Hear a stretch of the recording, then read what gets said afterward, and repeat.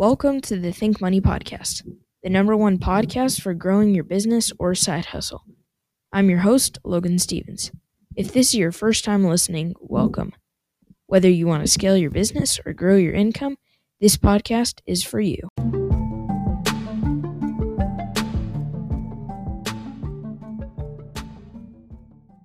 Back to the Think Money Podcast. Today we have a very special entrepreneur guest on the show. Please welcome Dave Burton to the show. Hey, how are you? I'm well, thanks. How are you? Good. So actually, you're the second person ever to be interviewed on the show. How do you feel about that? I feel very honored. That's amazing. Thank you for having me. Wow. Yeah, we're trying to get more people to be interviewed on the show, but Dave owns a candy company, and his candy company is called Capital Candy Jar. On his website, you can find things like truffles, fudge, seasonal candy, gift boxes, popcorn, and my personal favorite, chocolate-covered Oreos. So check him out at capitalcandyjar.com. Is that correct? That's correct. Yeah. Awesome. So when you were young, you lived in the small town of the Rocky Mountains, right? I did. Yeah. I grew up in a little town called Magna, Utah, which is a suburb of Salt Lake City. Oh, wow. Okay. So you kind of had the entrepreneurial spirit, and I read that you were always trying to find little ways to make extra money. And I'm wondering, like, why were you so motivated to make money? Was it like to buy the new video game, or what was the motivation? I mean, I think a lot of it was because we were pretty poor when I was growing up. I think I got my first taste of sort of sales and what it was like to have money as a kid. When I was 8 years old, I used to get this magazine called Boy's Life, and on the back of it, there were these list of all these prizes you could get if you went out and sold greeting cards and stationery. And at that time, we were living in a very tiny town in northern Wyoming called Byron, and I think I knocked on every single door in that town trying to sell people greeting cards and stationery, and I made like $200, and I wow. used it to help buy my first bicycle. And I was like, once I sort of had that taste for the sales and the entrepreneurial spirit, it just sort of grew from there. And then my dad, he went to graduate school in Logan, Utah, at Utah State University. And after we graduated, we were still pretty poor and didn't have a lot of money. And I remember going to my parents and saying, hey, I want money to go to movies with my friends and just do the things that by this time I was about 14 years old, and I wanted money to do things that 14-year-old kids would want to do. And my parents said, we don't have any money for you, but here's a recipe to make lollipops. See if you can sell them at school. And so I started making lollipops at home at night. I'd come home, I'd do my homework, and then I'd make lollipops the rest of the night. And it grew so fast that I couldn't keep up with it. Every kid in school knew my schedule, and I'd have a line of kids waiting at my first period class when I got to school every morning. And I had to start adding other candy to my lineup that I didn't make. Like I would Like different flavors. Well, like I had different flavors of the lollipops, but then I also had I added like Smarties and Charms Blow Pops and Atomic Fire. I see. Yeah. Kind of stuff. And everything That's that I awesome. was 25 cents or less. The lollipops were sort of my premier candy, and they were the 25-cent candy, but everything else was like a nickel or a dime. And I was making $40 a day selling candy at my junior high. And this is back when minimum wage was, $3.35 an hour. I know that makes me sound super old, but, so if you worked an 8-hour day at minimum wage, you were making, about $27 a day. And I was making 40 selling candy at my junior high. So that's amazing. And so my cousin, actually, you talked to my cousin's youth group, but he told me that you had to bring a whole other backpack just to keep up with the demand. Is that true? That's absolutely true. I had one backpack that was my books and one backpack that was candy, and I would sell out of the candy every day by lunchtime. That's crazy. So when I actually have sold candy at school, and I mean, it's really hard to not get caught. I was selling, and I don't think the people who bought it from me understood how much trouble I would get into if the principal found out. But I had to shut down because the principal pulled me aside and she's like, sorry, you can't sell this at school. But the same thing happened to you, right? Yeah, absolutely. So I I guess back then it was a little more acceptable to sell candy in school than it probably is now. And obviously it also probably depends on your school, but um, I mean, I used to bribe teachers with lollipops to start class 5 minutes late. So that I could get through my line of students. And so it wasn't like it was a secret that I had to keep from people that I was selling the candy. But on the other hand, I think it did start to get out of hand because after about 3 months and people saw how much money I was making, then some competitors started springing up as well. And I remember getting called down to the principal's office one day, and I walked in and my competitors are all sitting there as well. And he basically told us all he was shutting us down. We'd have to stop from then on. So. And that was your first time getting in trouble? I'm trying to, well, that was definitely my first time in the principal's office in my life, but yeah, it probably was. And even then, I don't know that we were in that much trouble. He wasn't like super angry or anything like that. He just was like, sorry guys, you got to stop this. I remember we were all like, that's highway robbery and everything. He's like, sorry. So were you like, did you know your competitors? Were you really competing to get people to come to you instead of the competitors? Was it like pricing or the recipes that your mom gave you? So my competitors they were other people that knew me, and I think that's why they decided to get into it, because they saw how much I was making, and so they and many times they were in the same classes as I was.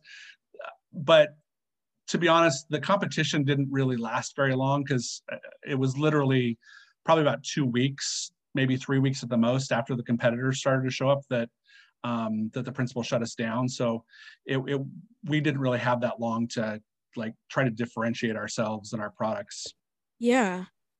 So like after you got shut down, were you just like, you didn't, what did you decide to do after that? Like, did you just take a break from entrepreneurship for a little bit, or what did you go forward with? So it's funny because very few people ask me that question when they hear my story, but funny little anecdote.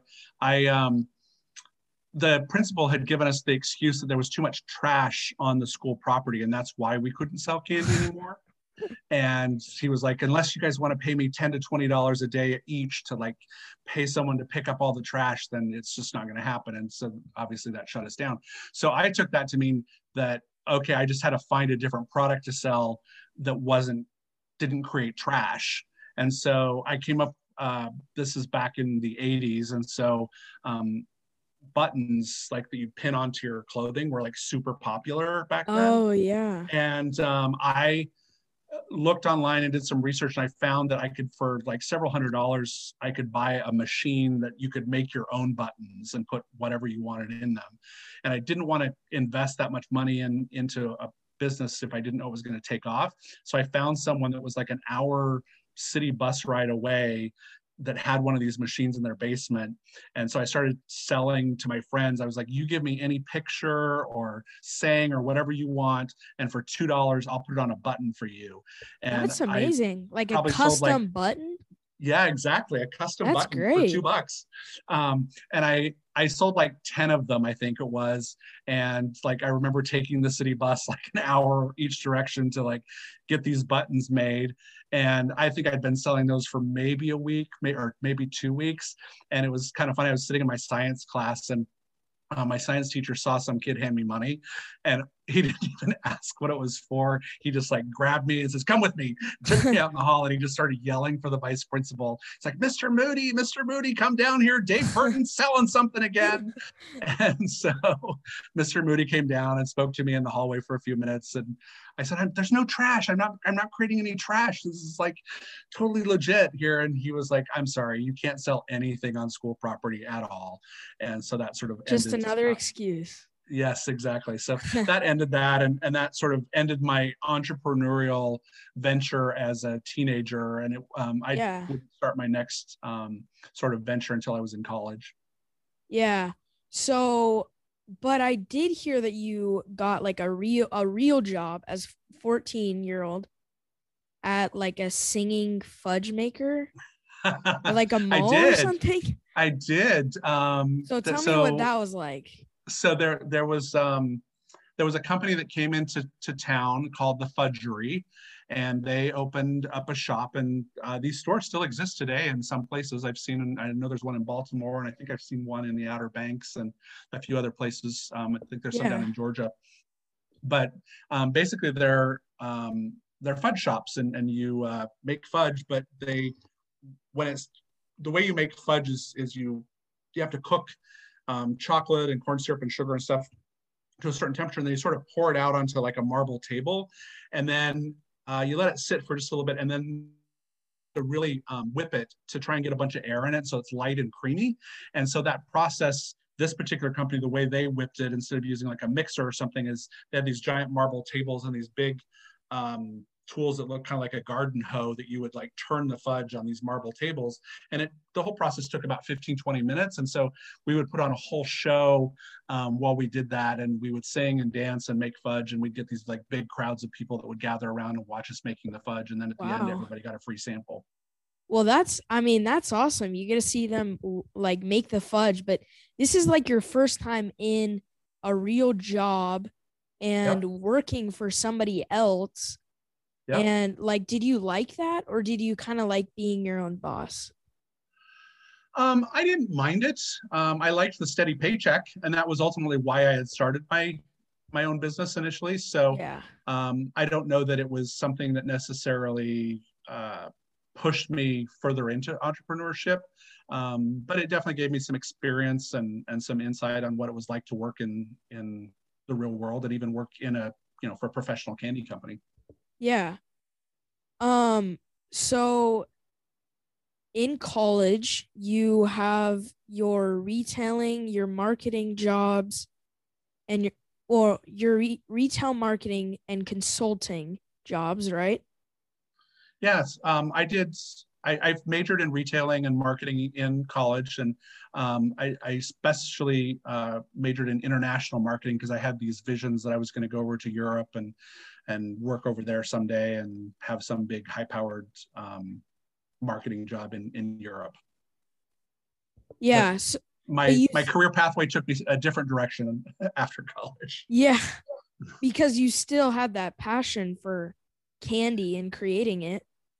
Yeah, I did. Although I will say, I knew when I was in college, I started kind of having this thought process that someday I really wanted to own my own business. And I remember sort of thinking that and thinking that I needed to start saving and trying to figure out what that business was going to be. Um, I did start another business in college called, well, so there was a company called Web TV that existed at the time, and they made these boxes. This is like the very beginnings of the internet. This is in the 2000s or sorry, in the 90s. I take that back. This is the 90s, and the internet was fairly new, and someone had created these boxes that you could plug into a television set, and it had a wireless keyboard, and you could access the internet on your TV. And they had a basic model for $99 and an advanced model for $199. And I thought that this might be the future of the internet because I just couldn't see people like my grandmother and even my parents owning a computer at that point. I thought, oh, this is how they're going to get access to the internet, is just this box. And those boxes were distributed a lot of different ways, but there was a network marketing company. I don't know if you're familiar with that term, but it's this concept like Tupperware and Amway, and some of those are also Yeah. network marketing companies where you sign up and then you have to sponsor people below you to like resell the product, and they sponsor people, and you build this like pyramid of people below you trying to sell stuff. And Web TV, that was one of the main ways that Web TV was sold. And I had some friends come and were like, you should sell Web TV with us. And I was like, well, I really like the product. I think it's a cool product, but I'm not really up for this like sponsor other people and build my downline and all that kind of stuff. I just think it's a great product and I could sell a lot of it. And they said, okay, no problem, just sign up and you can be one of our distributors. So I signed up and I joined the thing. And then a couple, like a month or two later, several of the guys that I knew through this web TV thing said, hey, we've got this space in the mall and we're going to go and try and sell web TVs for Christmas. Do you want to join? And I was like, I'm kind of a poor student. I don't have a lot of money. So, it was going to cost like, I can't remember how much it was, but it might've been like $1,000 or something. And I just didn't have like $1,000 at that point to join in on this venture with them, but I told them I'd come help them get everything set up. And I'm kind of glad I didn't join the venture because it was super janky. Like it was one of the mall spaces where like some other retailer had gone out of business. And so it was just like literally the shell of a store. And they put up like a folding table and like a tablecloth on it and like a TV and this box, and that was it in this like massive space. And it looked super shady. It looked like someone was trying to sell you this like $200 box out of their like, trunk in a parking lot almost. I mean, they were inside the mall, but it was not in any way professionally done and put together. And I just thought, really glad I'm not part of this, especially for $1,000. Well, it turned out they lost a lot of money on that by the time they paid the rent that the mall charged them. But while we were setting them up, one of those guys said, hey, I heard this infomercial last night on TV. It was for web TV and I decided to watch it. And it was 30 minutes long and they were talking about all the benefits of web TV. And at the end, I forgot to write down the 800 number to call. And so I tried calling information like directory assistance to get the 800 number for web TV. And they said that there was nothing listed for them. And I don't know why, but like a light bulb went off for me when he said that. And I was like, what? There's no 800 number listed for web TV sales. And so I literally went out the next day and I bought my first cell phone, and it was a pretty clunky old cell phone, but I got an 800 number directed to that cell phone, and I had it listed in directory assistance as web TV sales. And within an hour of when I got that listed in directory assistance, that phone did not stop ringing. Wow. And I had people calling me constantly, trying to get these web TVs, and I sold those for a good year and made a fair amount of money. And so the company made the TV box, but you got like a commission for selling it, right? I did, yeah. So I mean, they were just a manufacturer, and they sold them through various different distribution channels. And one of the big ones was this network marketing company that I'd signed up for. But one of the things that made me stop was they started selling them at Best Buy and Walmart and stuff. And so I'd get these people that would call me and they'd ask all kinds of questions, and I'd spend all this time with them on the phone. And then I'd be like, yeah, so can I go ahead and sign you up for one and get your credit card information? They're like, no, I'm just going to go down to Walmart and get one. And I realized that there was really no way I could like compete with Walmart in trying to sell these things. And so that was the sign to me that it was time to end that business. But it was a nice lucrative business for probably about 6 to 8 months while it lasted. Yeah. So did you get like, you got a fair amount of money from that, but was it sustainable to keep, like, I'm trying to phrase this the right way, but was it sustainable for your lifestyle to quit that job, or did you quit it to try to find your own business?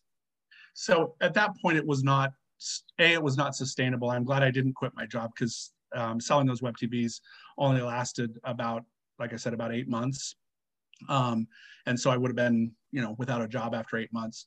But also kind of in that 8 months, I was a senior. And so I went ahead and graduated from college, and I got my first marketing job for a department store chain that's now part of Macy's. But at the time they were called ZCMI Department Stores, and they were based there in Salt Lake City. And so I went to work in their marketing department and really got a lot of experience there that took me off on a pretty deep path for the next 20 years of my career. I was focusing on customer databases, and my expertise that I developed over that time was in those loyalty programs that you have where, you get your card scan, you earn points and get rewards and stuff like that. And so I worked for ZCMI department stores, and then I moved to Connecticut and I started a loyalty program for a company called Bob Stores in Connecticut. We called that program the Best of Bob's. And then I moved to Pittsburgh, where I worked for Dick's Sporting Goods, and I ran their scorecard program and their customer database, and did that for years. And then I eventually went to work for a company out of Montreal, and did consulting around all of those. And I think that was a good experience, because it just showed me what the corporate side of business was. And I learned a lot of invaluable lessons about how the corporate world works and how businesses work and stuff. And those are all things that I still use in my business today, just understanding how to run a company. Because if I had just started a company right out of college, I don't think that it would have been as strong a company, because I wouldn't have had the experience to understand some of the basic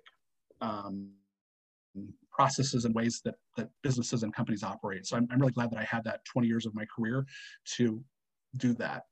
But also the other thing I'm sorry, go ahead.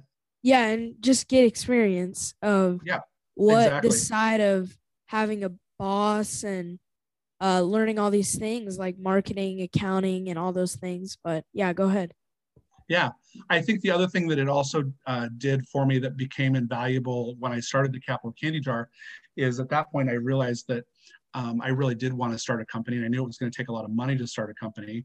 And I didn't know much about like venture capitalists and angel investors and a lot of the things that people use today to get funding to start companies. I just assumed that my company was going to have to be self-funded. And so over that 20 years, I was really able to sock away a nice chunk of change, which I was then able to use to start the Capital Candy Jar, and also to pay myself for the first couple of years, because when we started the Capital Candy Jar, we weren't doing enough sales for me to actually, pay all my bills and my mortgage and all that kind of stuff. It took probably a good 3 years before I was able to give myself a salary enough that I could live on. Yeah.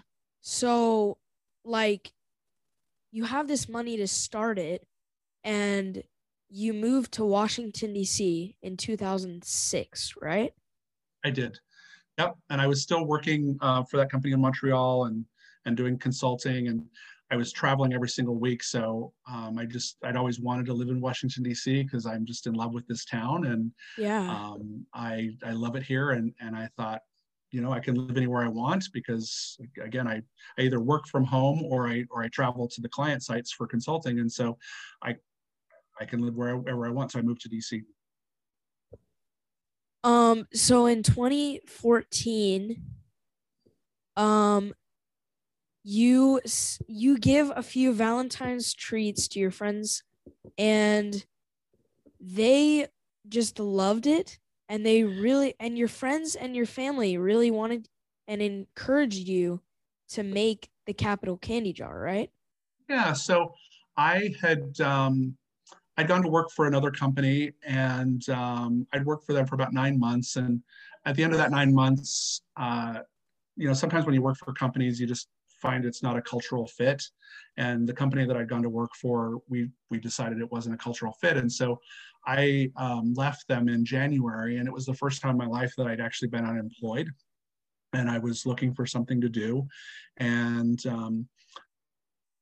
I knew I thought this might be the right time to start a business, but I didn't know at that point what the business would be. I was still trying to think through, what, I'd done the web TV. I had started a small greeting card company years before as well, and that hadn't really taken off. And, I'd done the candy, and I wasn't sure what company I would start. And then I had a tradition every year where I would make little goodie bags for all my single friends for Valentine's Day and take it around so they all had a Valentine. And that year, for whatever reason, I decided to make marshmallows. And I had not made lollipops since I was 14, and decided to make those again. And yeah, several of those friends called me up and said, "These are amazing. You should sell these." And it just sort of clicked at that point. I was like, yeah, why don't I sell these?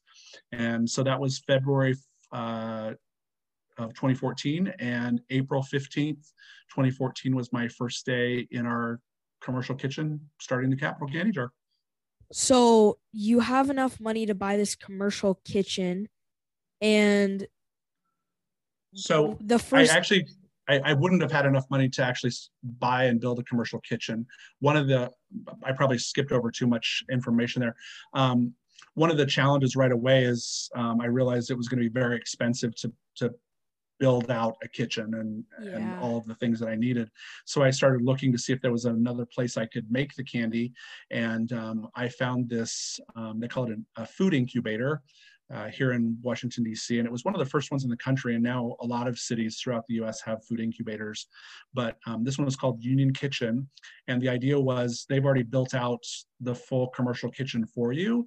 And then you can just rent space in that kitchen Oh, as you need it and use it. So it was kind of fun because when I started in Union Kitchen, um, I had this like little table in the kitchen was the space that I'd rented. I think my rent was like $1,200 a month, and you got like 2 storage shelves and a table, and then you could spread out onto other tables if other people didn't need them. And so you sort of had to start balancing your time once you learned who else was in the kitchen. But there were catering companies, there was a donut company, there was an ice cream company, there was a taco company, there that's was a chickpea awesome. company, all these companies all working in that kitchen at the same time, making their products, and you get to know all of them and you get to be good friends. And what's kind of fun about that is as we've evolved, many of us have continued to grow our businesses large enough to where we were able to leave that commercial kitchen. And it's fun to look around and see all the different companies now here in Washington, D.C. that Started in started that out in that kitchen. same place that now have Yeah. their own locations, their own kitchens, and have grown into larger food businesses. Yeah. And I mean, that's like a good place to learn from each other because you got guys are all like brand new Yep. and you can kind of work with each other. But so, how much was the rent for that kitchen? I think it was about $1,200 a month when we started, and then they base your rent based on how much space you're using and how much storage and stuff. So we were in that kitchen for 3 years, and I think by the time we left, we were paying about $2,200 to $2,500 a month, something like that. So the first day that you guys started, was all your friends and family ordering, or were you like, how are you marketing? Did you get any sales?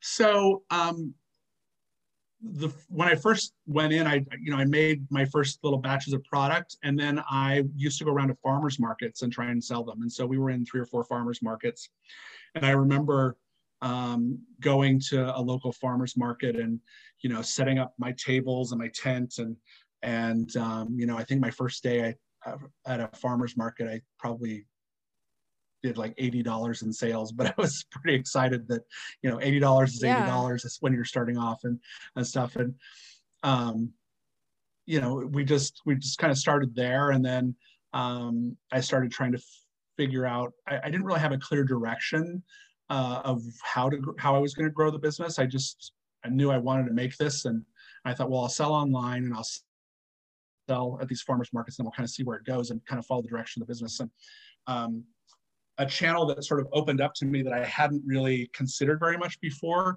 was the wholesale channel. There were a couple of local grocery stores that visited Union Kitchen that just had like 1 or 2 locations, but they wanted to support small local food makers. And so Glenn's Garden Market here in Washington, D.C. is one of the first businesses that ever took my product. And we've been with them now for 7 years, and they're one of my larger wholesale clients as far So as. they're selling in your store. No, I'm selling my product in their store. Yeah, that's what I meant. So Yeah, that's pretty crazy. So you're in this store, your product is in this store, and that's probably awesome to see. it Um, was, and it was cool to like have friends and stuff in the area go, oh, I saw your stuff over at Glenn's or whatever. And now yeah. we're in like several Ace Hardware stores and several other grocery stores and a lot of hotels, and so Yeah. it's kind of fun to see that. I just started a t-shirt company and like a month ago. Oh, And congrats! yeah, thank you. But it's so crazy to see like people wearing my own shirts. Like I'll go to a youth activity and I'll see like all my friends wearing them because they've like purchased, and it's so cool to see all the support around you and it know that that's the thing that you created, and especially like in somebody's store, like your product in their store. That's amazing. Absolutely. I think for me, one of the things that I get most excited about, and it almost gets me a little choked up when I see it and hear the stories, is we've grown massively since those first days in the kitchen. I mean, literally the first day it was just me, and then my sister used to live in the area, and so she would come in part time in the evenings and help me. And now we've got our own store location, and we've got bigger. More robust equipment, so our capacity to make candy is bigger, and we've got a bigger team of employees and stuff to make stuff, so our scale and everything is just much bigger than it was 7 years ago. But I think the thing that's exciting for me now is, as customers come to me, especially around the holidays, that's by far our biggest season, is the Christmas season, and have people come up to us and be like, do you have your peppermint bark, or do you have your cranberry orange pistachio bark? Because that's become like a family tradition now, and they really want specific products, because food is something that people build traditions and memories around. And so I'm super flattered that people have chosen to build memories and traditions around our products. That's And I think that's crazy. probably my favorite part of anything that happens in this business. Yeah, wow. So 3 years later, after like being in that union kitchen, right? Yeah, You guys like opened your own store and production space? we did. Yeah. So we were there, and we had wanted to do it earlier, and I'm glad we didn't, because I just don't think we would have been ready. It's amazing how expensive it is to build a kitchen. Oh yeah. We were probably well into $100,000 in costs to build out a commercial kitchen. And when I saw the space, I thought, oh, this isn't going to cost that much. I just got to put in some sinks, and it's not like we're building a restaurant here, but it was still easily $100,000 to build out all the requirements and stuff and get it inspected by the city and stuff that you need to produce food commercially. And so it was a big expense, and I also just don't think we would have had the sales to justify it, if I'm being truly honest with myself. I think that's one of the biggest mistakes that I saw other businesses in Union Kitchen making, were they somehow got ahead of themselves with production and with costs without really having the business there to back it up. For example, two very quick stories. One, there was a company that came in, and this woman, she made these, they were basically cake pops, but they weren't on a stick. They were just, I think she called them cake truffles or something like that. Oh yeah. And she was making those, and she got like one or two stores to carry her products. And so suddenly she was like, oh my gosh, I got like two stores to carry these. These are going to like be the next biggest trend and take off. And so she very quickly increased her lease at Union Kitchen to expand her space significantly to a dedicated space, which is hers, which increased her rent by another like $1,000 a month. Oh wow. And then she didn't get any more stores after those first two. And so she had all this expense and rent and costs and people, because she'd hired a couple of employees, but she didn't really have the sales to back it up. And so she went out of business shortly thereafter. And Yeah. so I think she kind of got ahead of herself with just one or two sales, and didn't really like approach it methodically and make sure that she really had the revenue to justify the costs. Another Yes. quick story. There was some guys that came into Union Kitchen. They said they wanted to start this super all natural organic baby food company.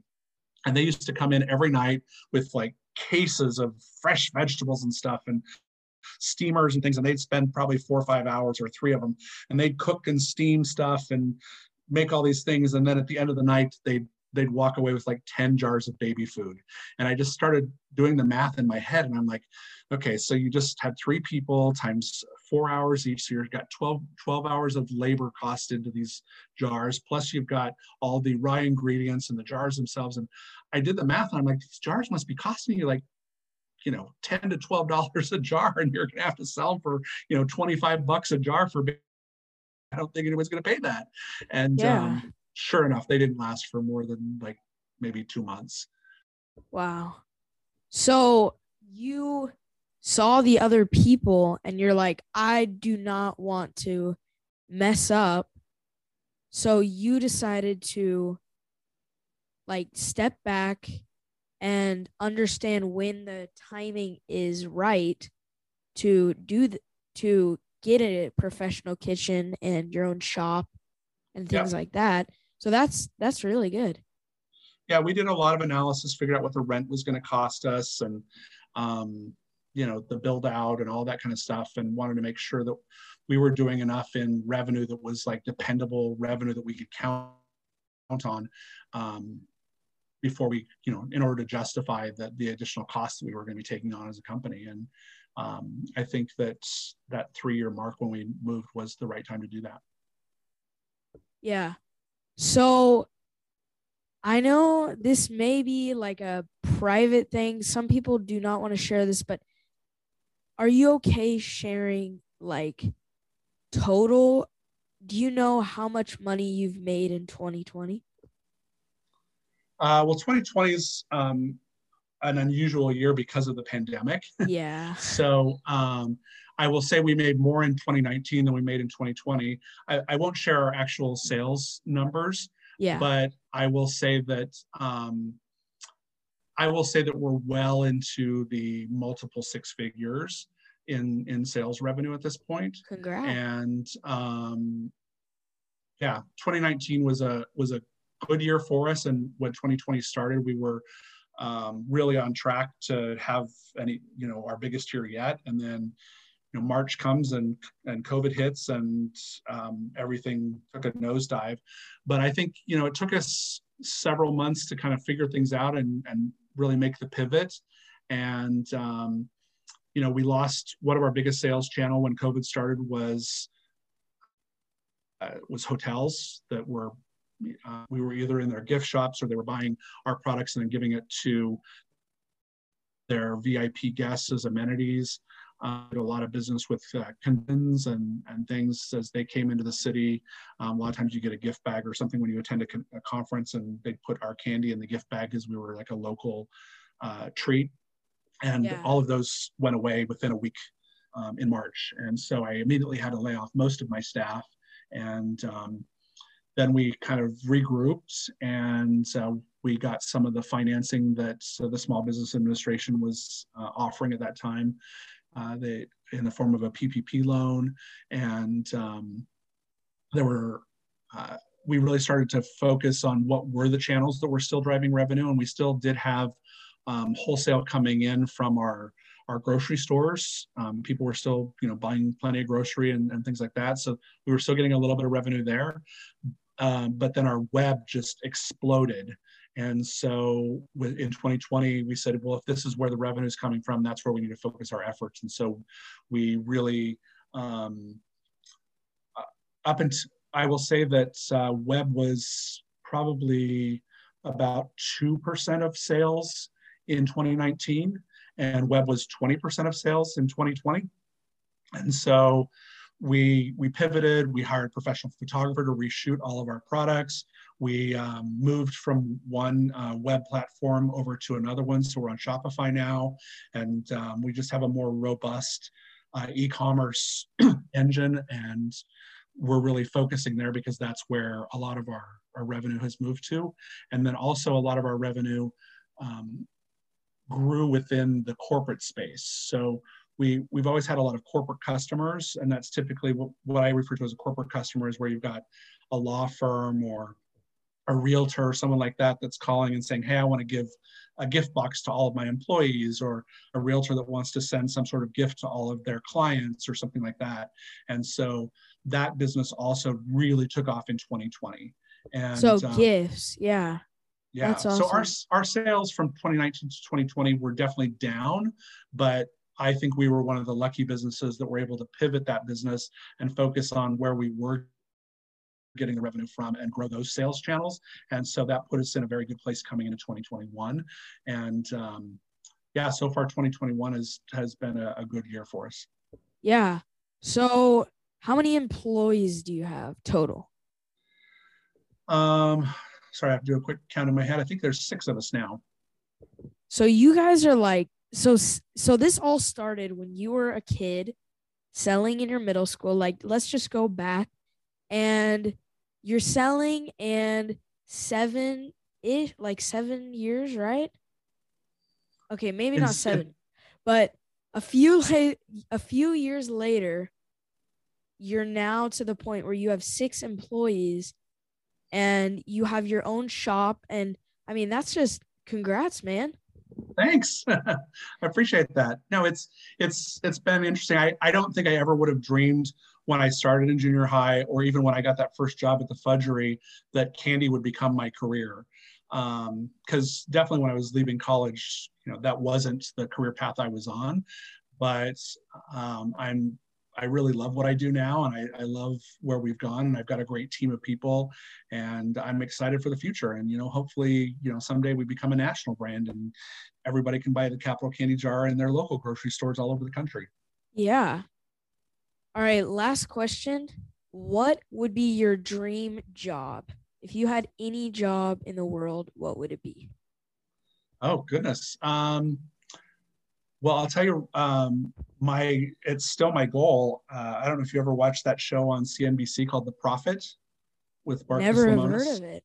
Oh, it's a fantastic show. There's this guy named Marcus Lemonis. He's an entrepreneur, and he built up Camping World to a multi-million-dollar company.